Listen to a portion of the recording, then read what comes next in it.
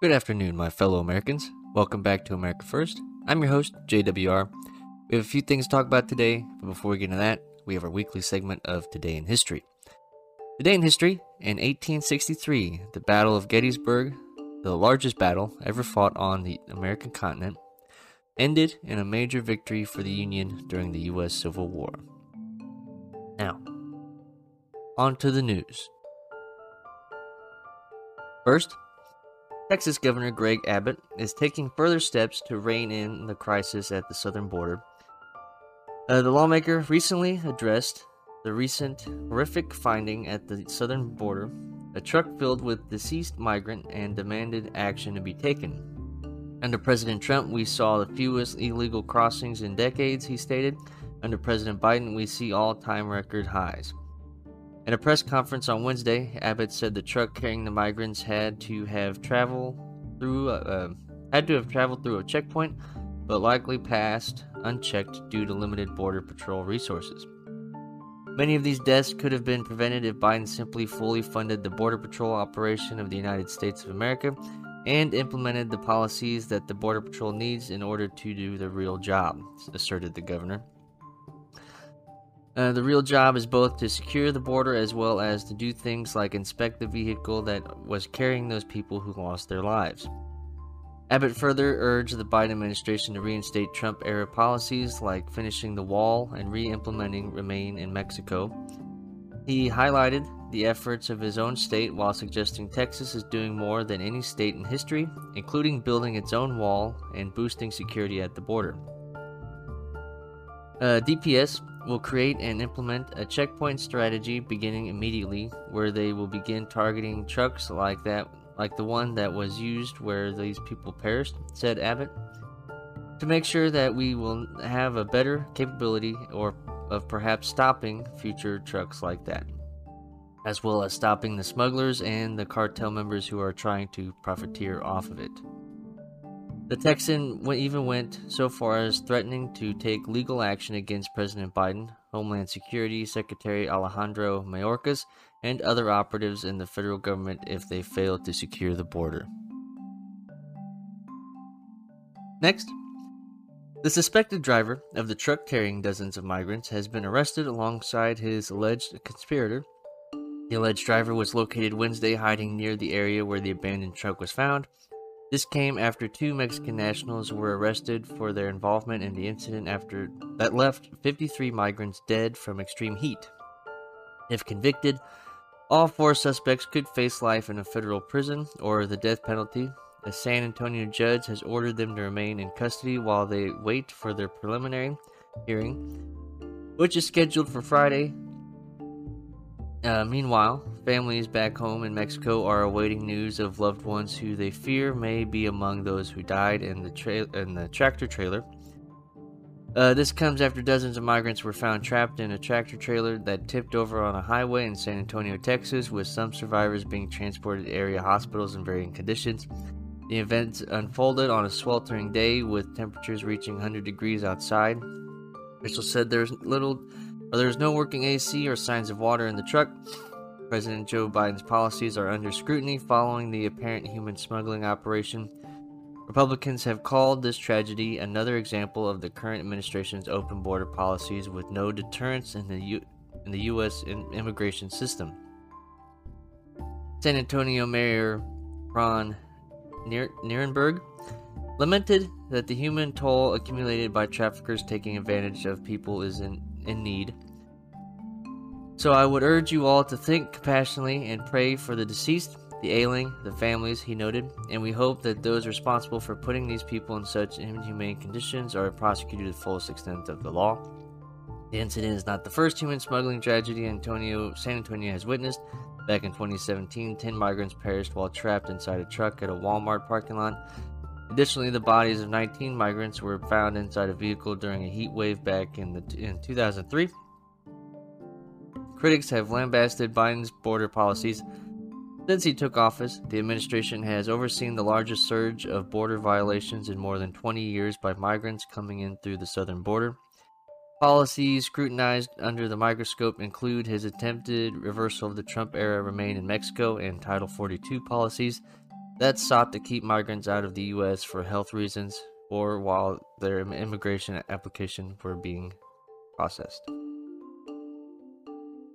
Next, Federal Reserve Chairman Jerome Powell sent an alarming message about the state of the U.S. economy on President Joe Biden's watch. He admitted there's no guarantee for so-called soft landing and a recession is possible.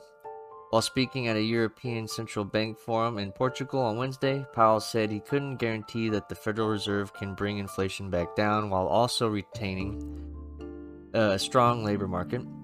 This means interest rates will continue to go up, which may cause an increase in unemployment. The Fed chair also added he's committed to utilizing every tool at his disposal to ensure economic stability, although he admitted there's a risk for the Fed going too far and triggering a recession. His remarks came after the U.S. Central Bank raised interest rates in an attempt to curb inflation. We think that there are pathways for us to achieve the path back to 2% inflation while still retaining a strong labor market, Powell stated.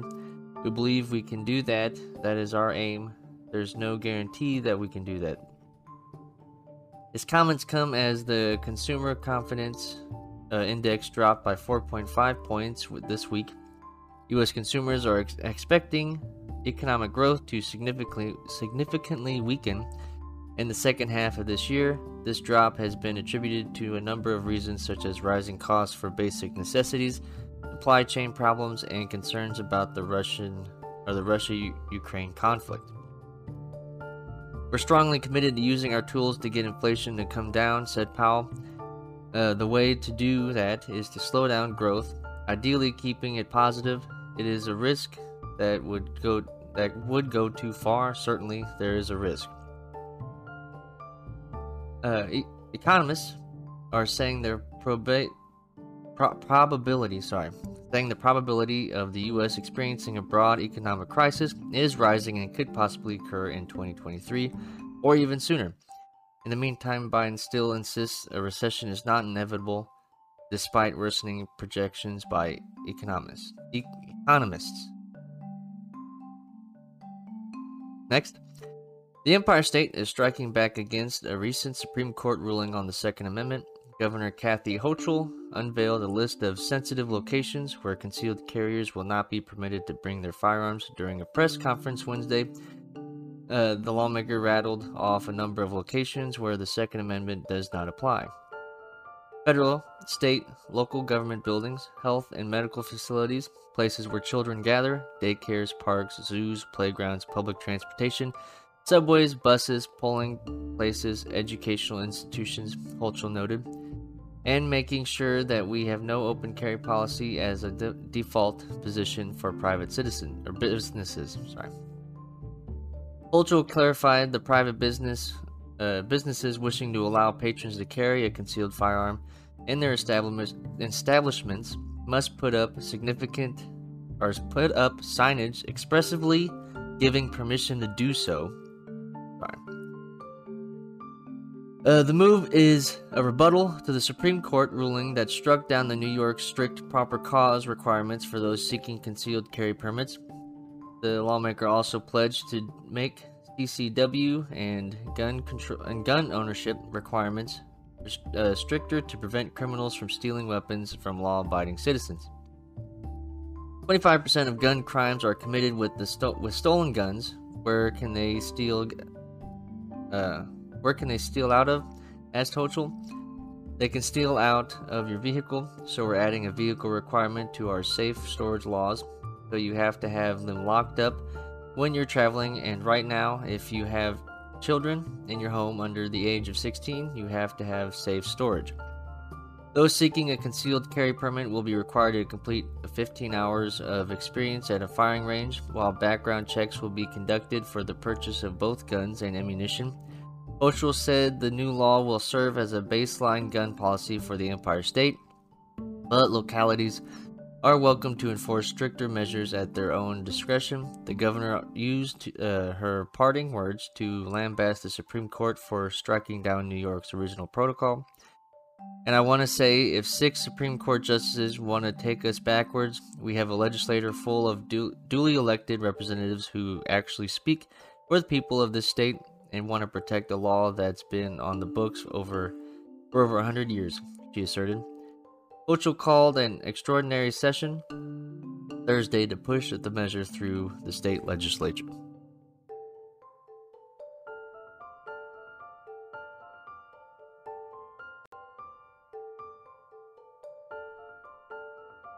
Next, Blake Masters was a student at Stanford Law School in 2012 when his notes on PayPal co-founder Peter Thiel's computer science startup class became an internet sensation. Masters transformed those class notes into a New York Times bestseller, 0 to 1. 0 to 1 Notes on Startups or How to Build the Future. Before then, he was named one of Forbes' top 30 under 30 in 2014. Masters helped top-tier companies work through the toughest questions and creating new value instead of merely copying what's worked in the past. He's looking to make those talents and entrepreneurial insights work for the people of Arizona. Former President Donald Trump believes he can. Trump said Masters will protect America's borders, stand for life, and election integrity.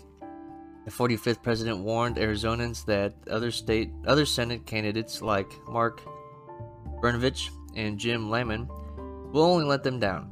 Masters has been critical on Democrat Senator Mark Kelly, particularly for his support for the nomination of Ketanji Brown Jackson to the Supreme Court. Masters said putting Jackson on the Supreme Court is unthinkable, but this disastrous vote will be his legacy, Masters stated. To put a pedophile apologist, on the Supreme Court, it makes my blood boil. His time in Silicon Valley has shown him that an unholy alliance between big government, big tech, and big business threatens to permanently upend America.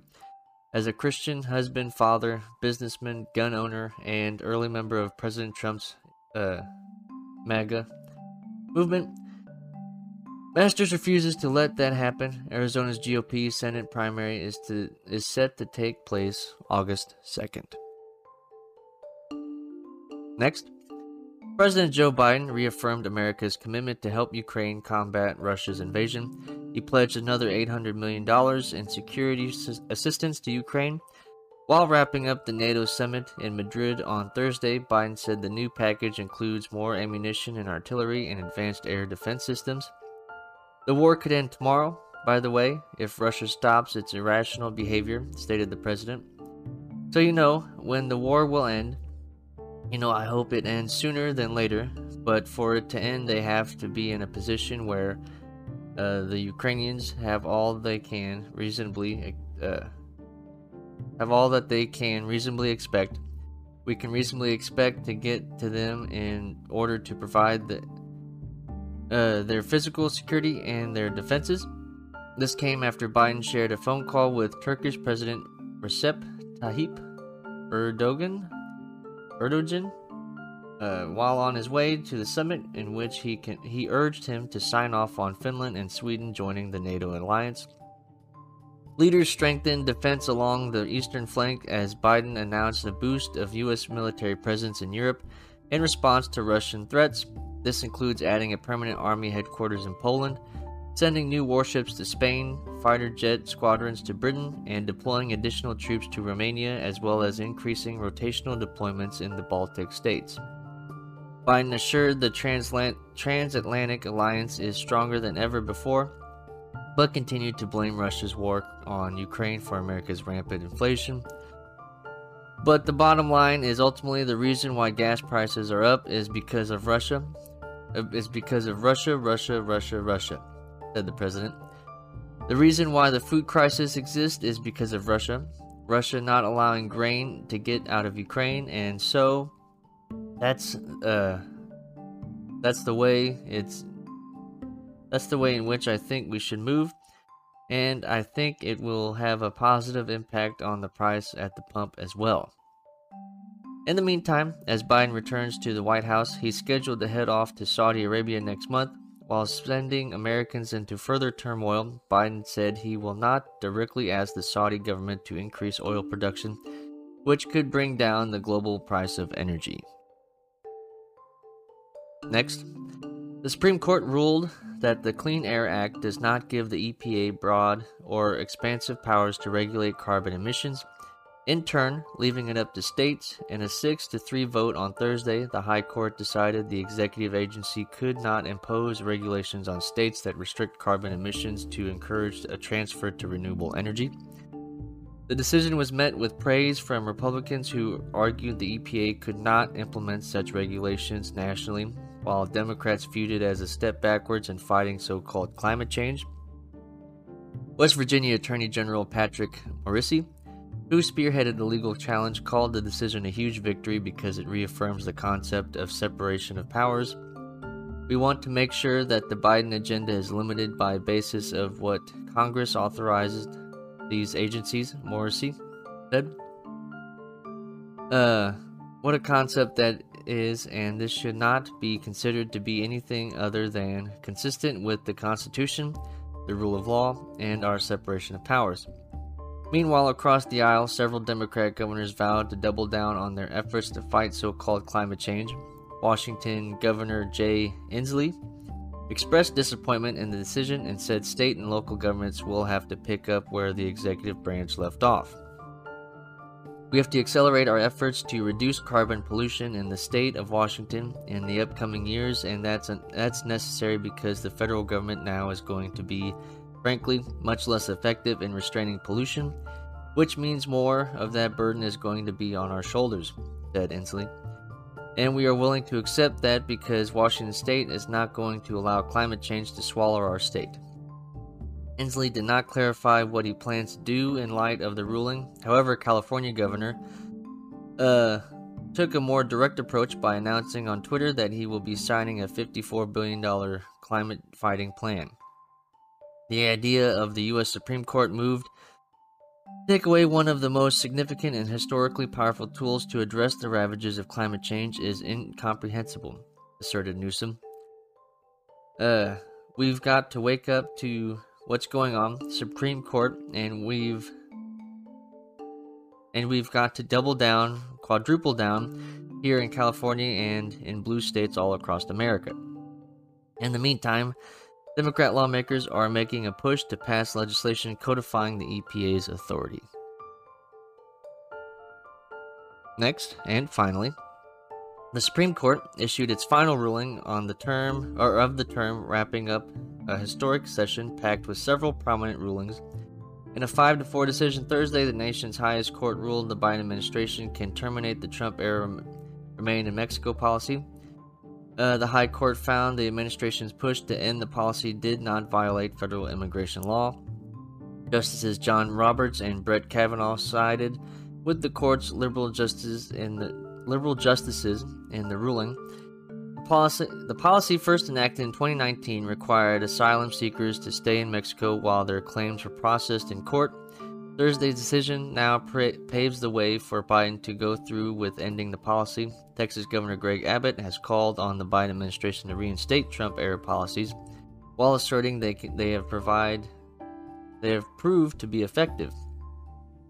Building a border wall, keeping in place both Title 42 and the Remain in Mexico policy, and enforcing those, Abbott stated.